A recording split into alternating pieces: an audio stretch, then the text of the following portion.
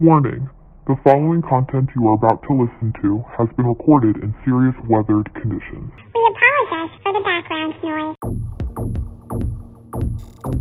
From the Candy Kids to the Glovers, the E-Girls and the Lovers, the Bros and the Hoes. We all come together for that one big thing.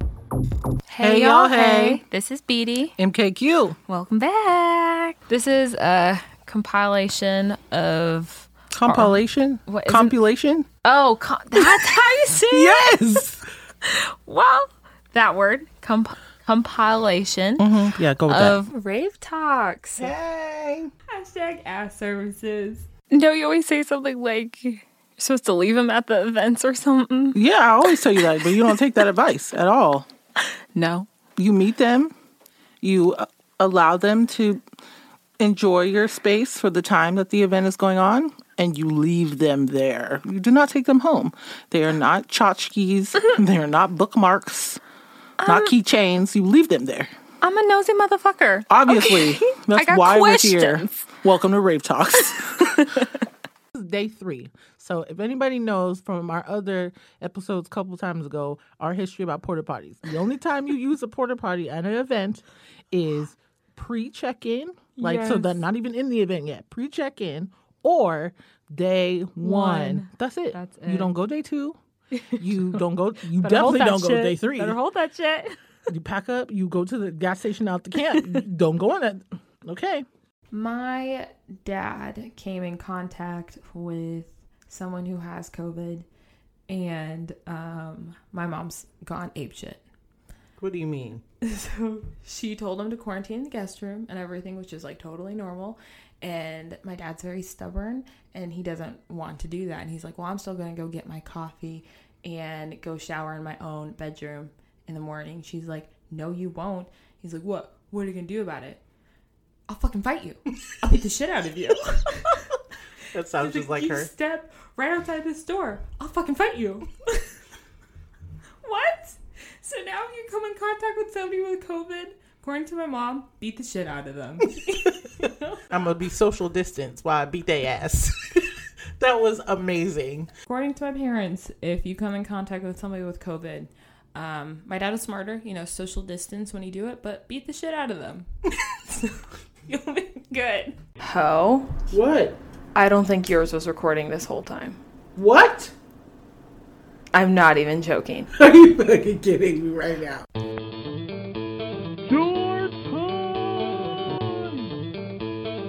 So it is day 3 in the morning. I'm like going to do my whole wash up, whatever, wash my hands, about to go back to the tent. And I see these group of friends like surrounding this one porta potty telling her, girl, it's okay. Like, just let it go. So I walk over. I was like, is she okay? Does she need help? Thinking like she threw up or something. She was like, no. She looks up and all this shit is all over her. It's on her forehead, in her hair. I'm not kidding. But it's like lumpy because remember, it's day 3, right? And it's all over her. And she's like, my favorite spoon it just fell in the porta potty toilet and I have to find it because it has a crystal on it. And I was like, oh my God. And her friends were like trying not to throw up, but trying to be supportive and telling her, mind you, this was like the morning. So like the line for the shower is starting to fill up already. And I'm like, that means she's going to smell like that all day. And she was just like, you guys need to help me. And it was like dripping down her arm. Oh my God. Mm-hmm. I don't think I would ever reach a low point like that. You offer me $1 million in that, no way in hell will I still go in there. Yeah. No, you. No, not me. You partakes in that. But you can't turn away. It was so juicy. Like, Beatty, it's one of those situations where you're sitting there and you're just like, I know I shouldn't be watching. Like when you're a kid and you discover like, a Playboy for the first time and you're like, oh, I shouldn't be looking at these photos, but I can't turn away. It's like mesmerizing. Same thing. I like woke up on my air mattress, like got a good position. I was like, I could go back to sleep right now, but I was like, I can't. I am in the center of greatness, so I am going to partake. Jar moment. Okay, that's it. Let's go. How far we've come. So far. down. You gotta write in a darker pen. This is an orange. I love orange. But this is okay. You have two favorite colors. Why aren't you writing blue? This is hard to see. My other one's been yellow, so orange is better than yellow. Stress. It's hard to see. You're like this, looking at the notes. Okay. All right. Okay, so we're gonna start out with. Oh, we didn't order them. How are we on time?